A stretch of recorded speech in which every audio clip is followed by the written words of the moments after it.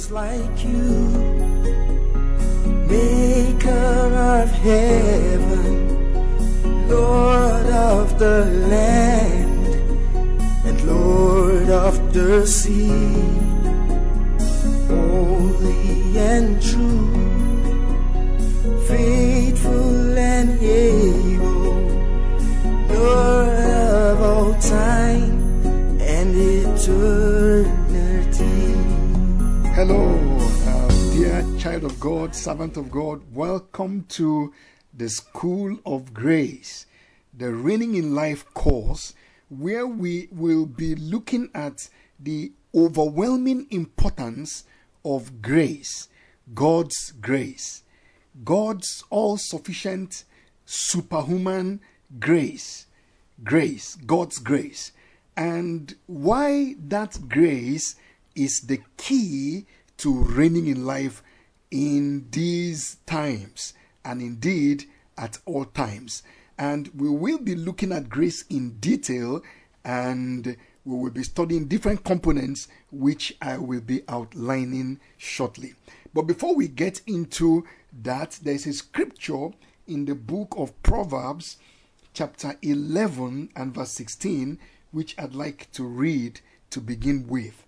It says, "A gracious woman retains honor, but strong men retain riches."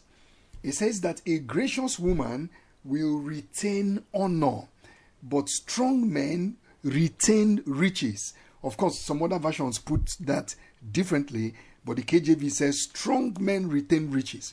What that scripture is saying is that a mark of a gracious woman is not that she obtains honor. It's not just that she has capacity to attract honor by her character and her virtues, but she has the capacity to retain honor. In other words, honor that is poured upon her does not change to dishonor by virtue of some sudden character flaw or sudden change or sudden misbehavior that manifests in her life. She has ability to retain honor. And then scripture says something very important about strong men. And it says, strong men retain riches. Strong men retain riches. You see, a major mark of your strength in your walk with the Lord is your ability to retain riches. To retain the riches that God pours into your life, that God, endues you with. And I'm not talking of hoarding money and just, gathering and acquiring riches and not being able to share. I'm looking more now at our ability to retain spiritual deposits, to retain divine resources that are poured into our lives. You know why I'm sharing this with you?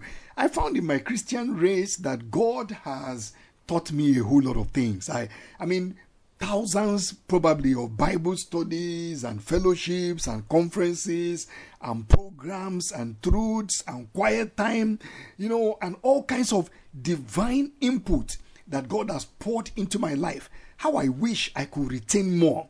That is why I'm forming the habit of going over and over and over again the things that God has taught me, because I want to retain them. My people, we have a saying. They say you don't become rich by earning and losing. You don't become rich by earning and losing. People become wealthy because they have capacity to retain and to multiply wealth, not just spend everything that comes and then they keep, starting at level zero all the time. So I'm sharing this particularly with those of us who have been with us in the indwelling experience 2020. Those, if you have participated in that, we have spent time to see the incredible inheritance that we have in Christ, that Jesus lives in us, that the Holy Spirit, the same Spirit of the one that raised up Jesus from the dead, resides in you as a born-again child of God.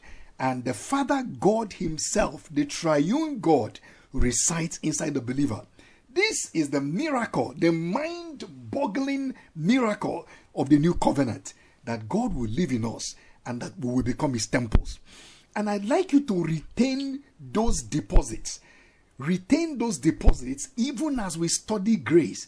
That way, your understanding of the grace of God will build upon the foundational truth of the indwelling. Because you see, the grace we are talking about is the grace of the indwelling one, the Father who sits enthroned in heaven and also lives inside our hearts. He is the God of all grace. The Lord Jesus Christ, our Savior, who lives in our hearts and sits at the right hand of the Father. At the same time, he is the one that purchased endless, boundless grace on our behalf. And the Holy Spirit himself who lives in us, he is the Spirit of grace, as we are going to see in the course of this study. So I want you to retain riches. In the book of Isaiah, scripture talks about here a little, there a little, line upon line, precept upon precept, truth upon truth upon truth. It is cumulative truth that makes a matured believer. The cumulative truth of the word of God that you have experienced and you have encountered in your journey through life. As the truth cumulates and accumulates in your spirit and remains functional, then you will notice that that truth begins to manifest and to produce fruit in and through your life. So the point I'm making is, don't leak out what God has taught you because you are learning something new.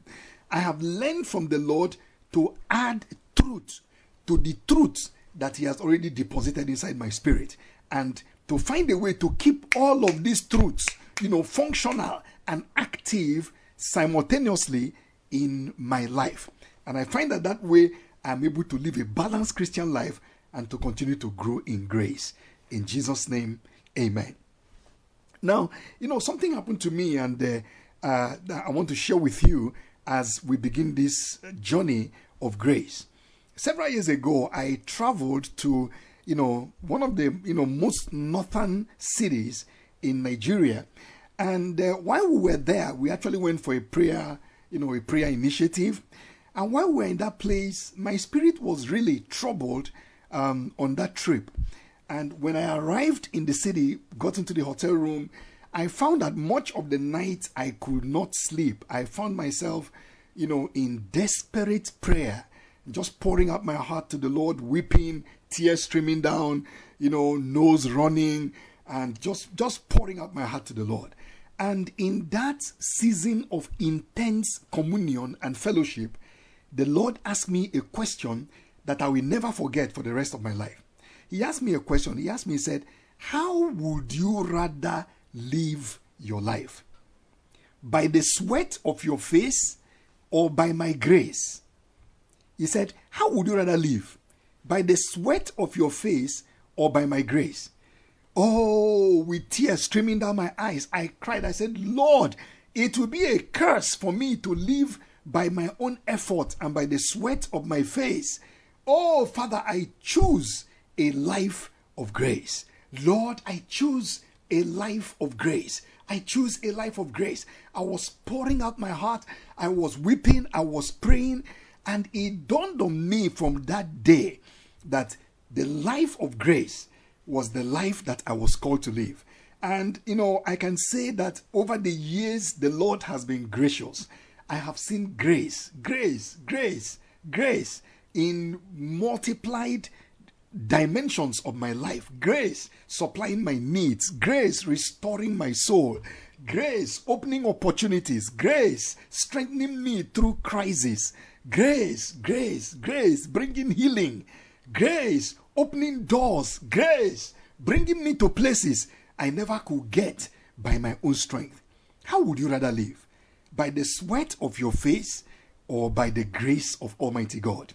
I believe you will choose the life of grace. And that is why it is so important that together we explore these crucial foundational subject of the Word of God. In 2 Peter chapter 3, I'd like to read verse 18.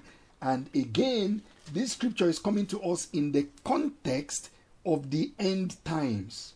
It's coming in the context of the end times, which is exactly where we are presently. In 2 Peter chapter 3, from verse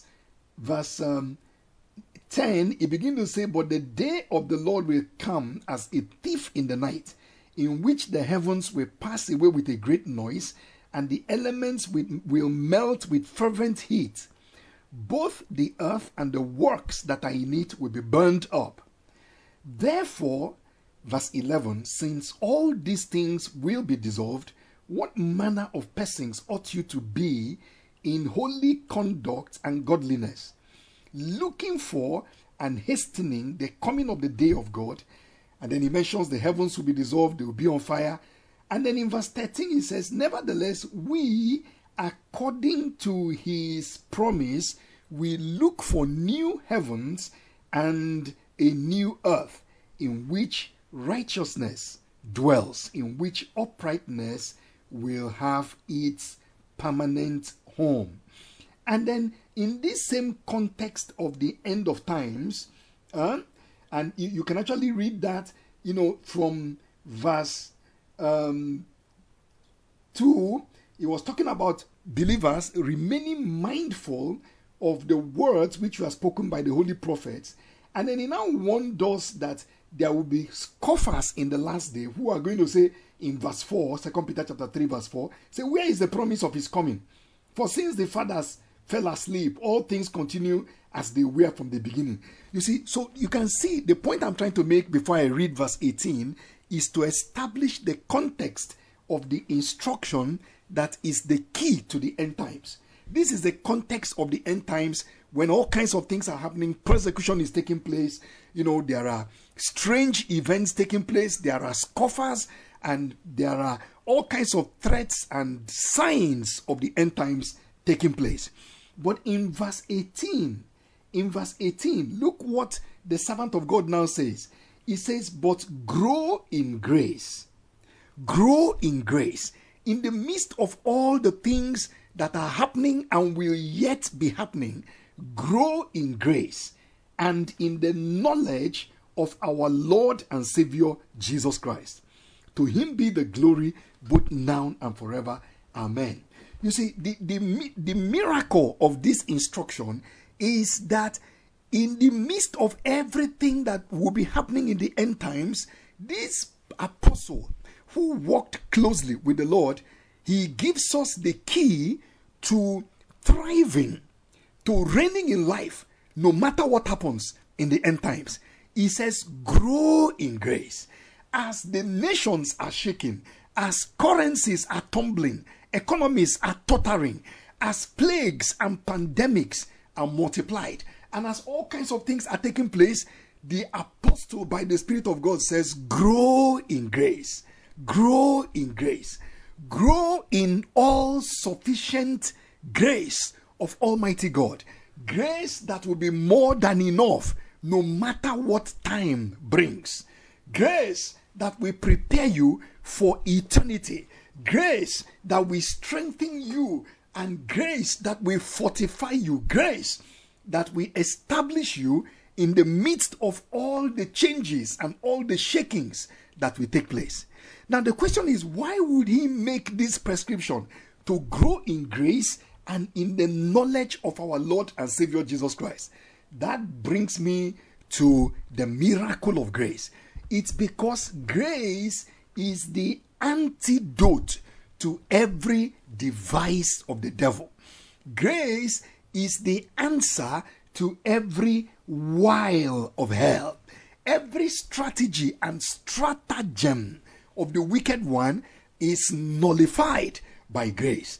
And anyone that continues to grow in grace, such a person will have capacity to walk in victory no matter what the time brings, because the grace of God will be sufficient. Glory to the name of Jesus Christ.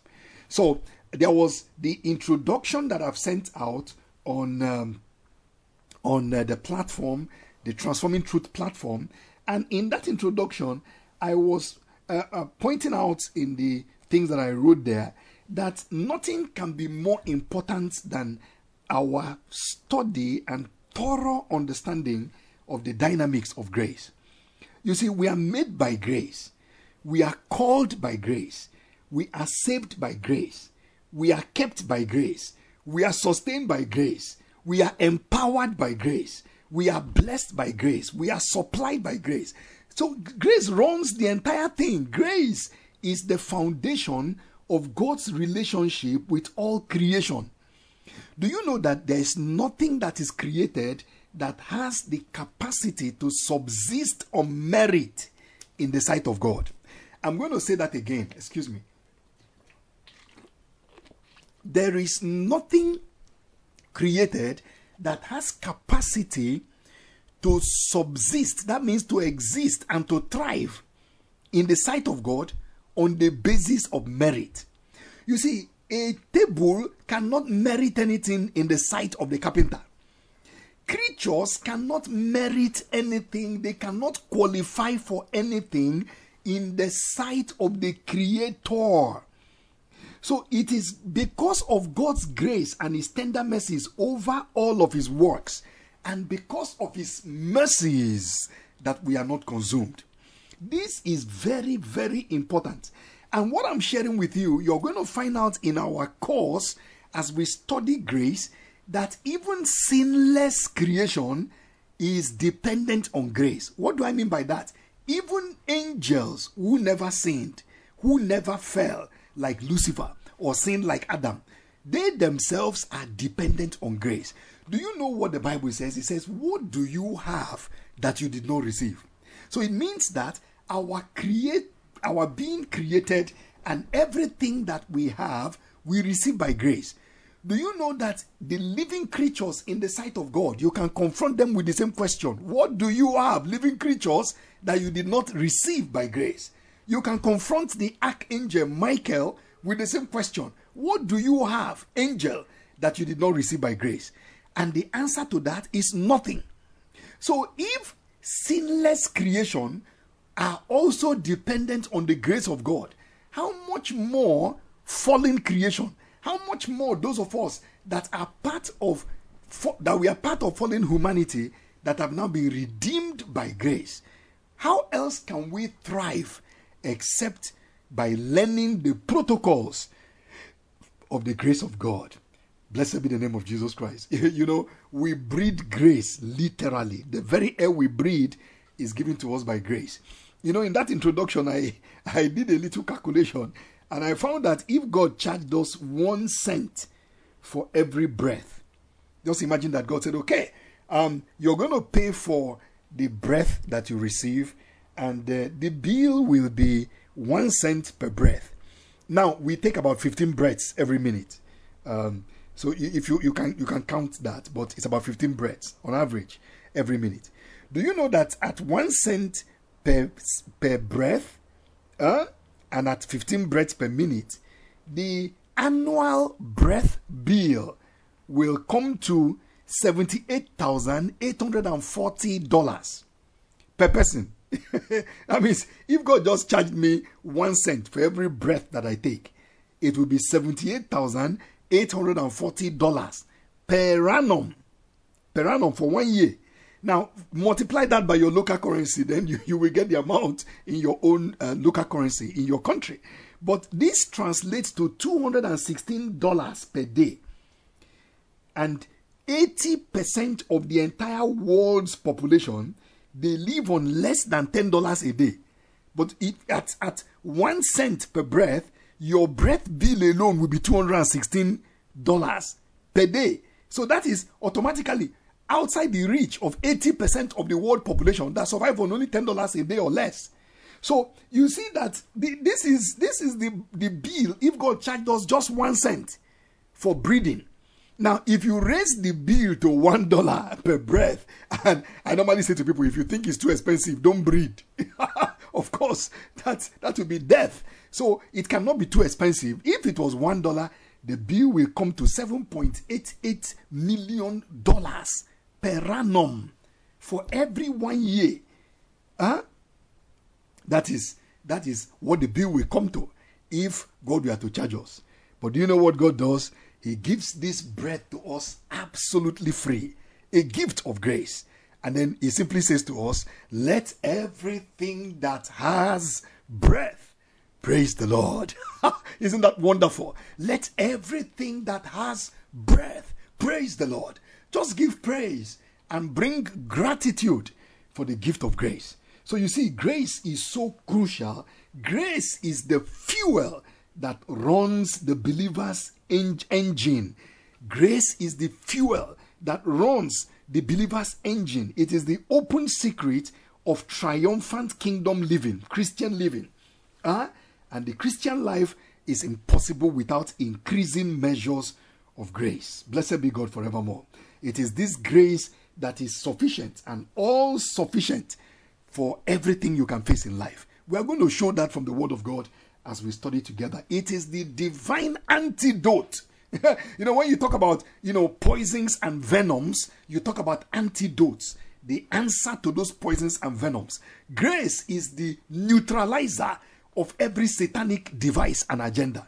Whatever the devil manufactures can be neutralized by grace.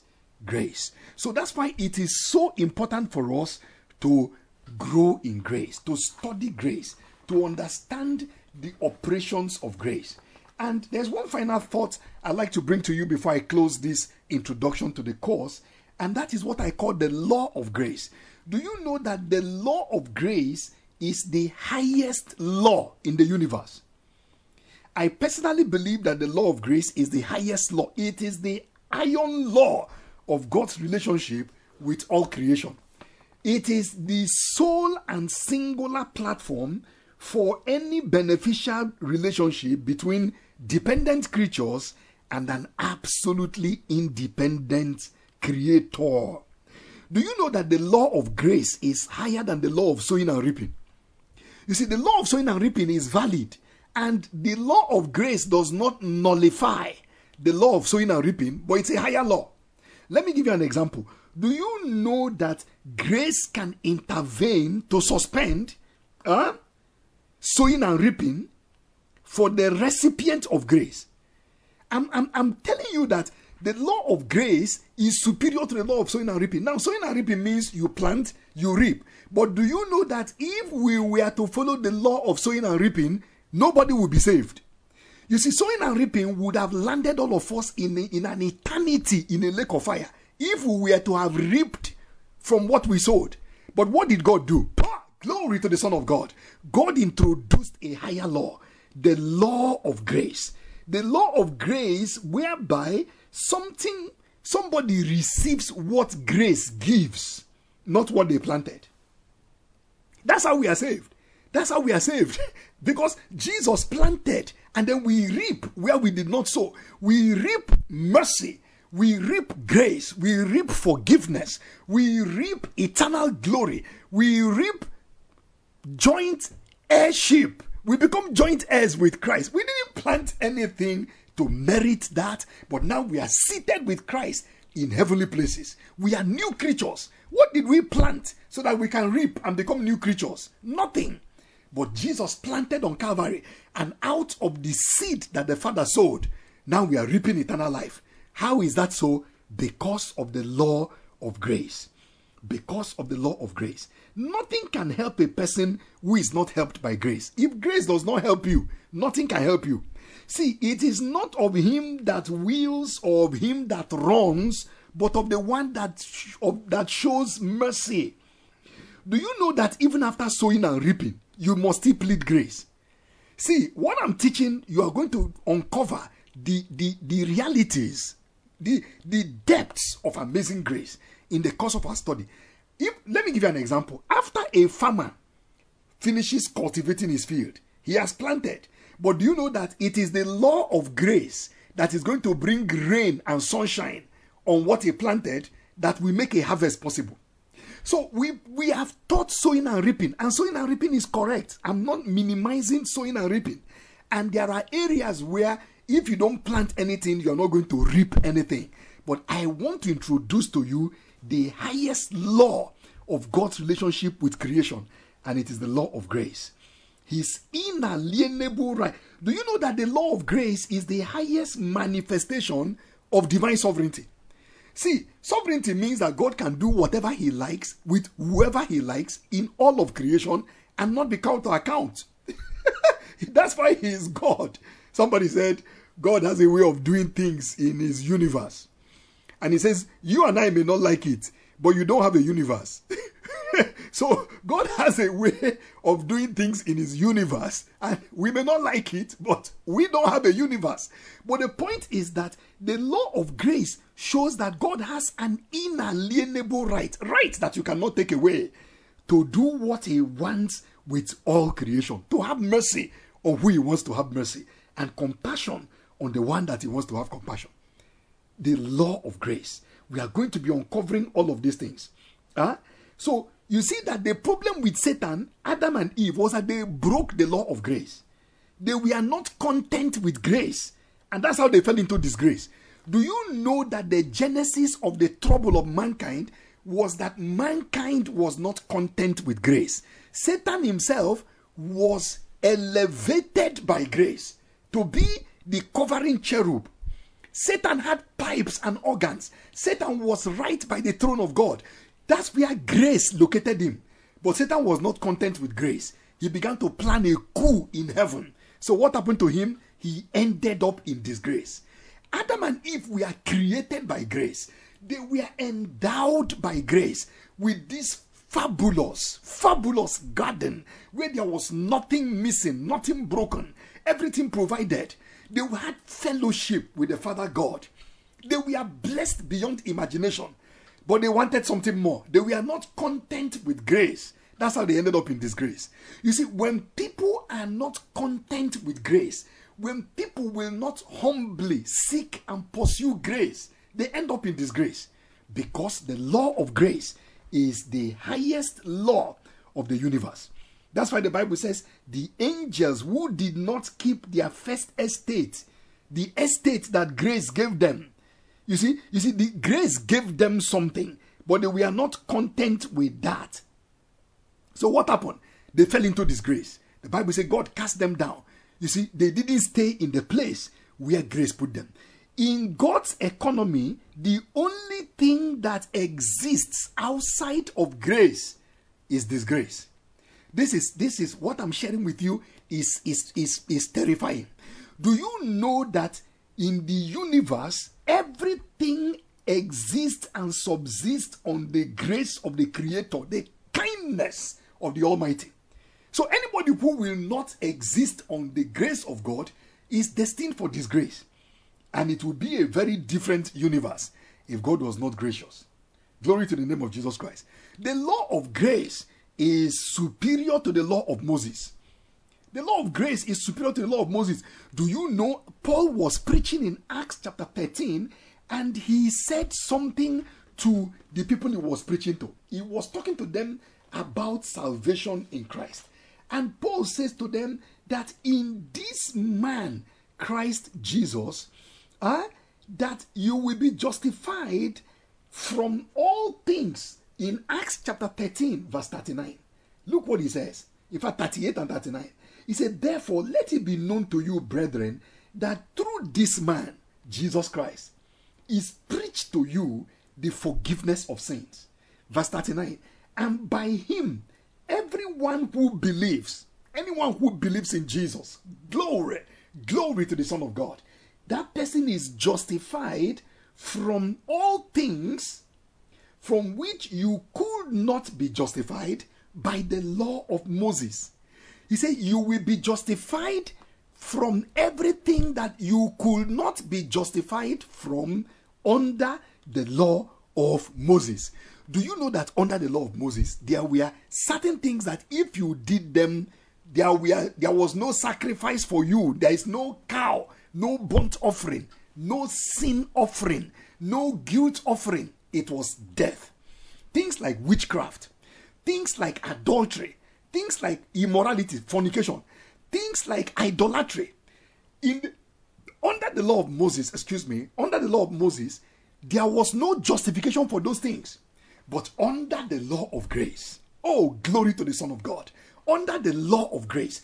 Do you know under the law of Moses, there was no justification for homosexuality? Homosexuals were stoned to death.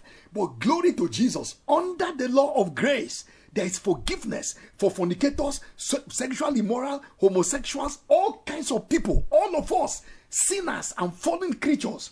We can have justification that was not possible under the law of Moses. But which law now? By the law of grace. By the law of grace. By the law of grace. Blessed be the name of Jesus Christ.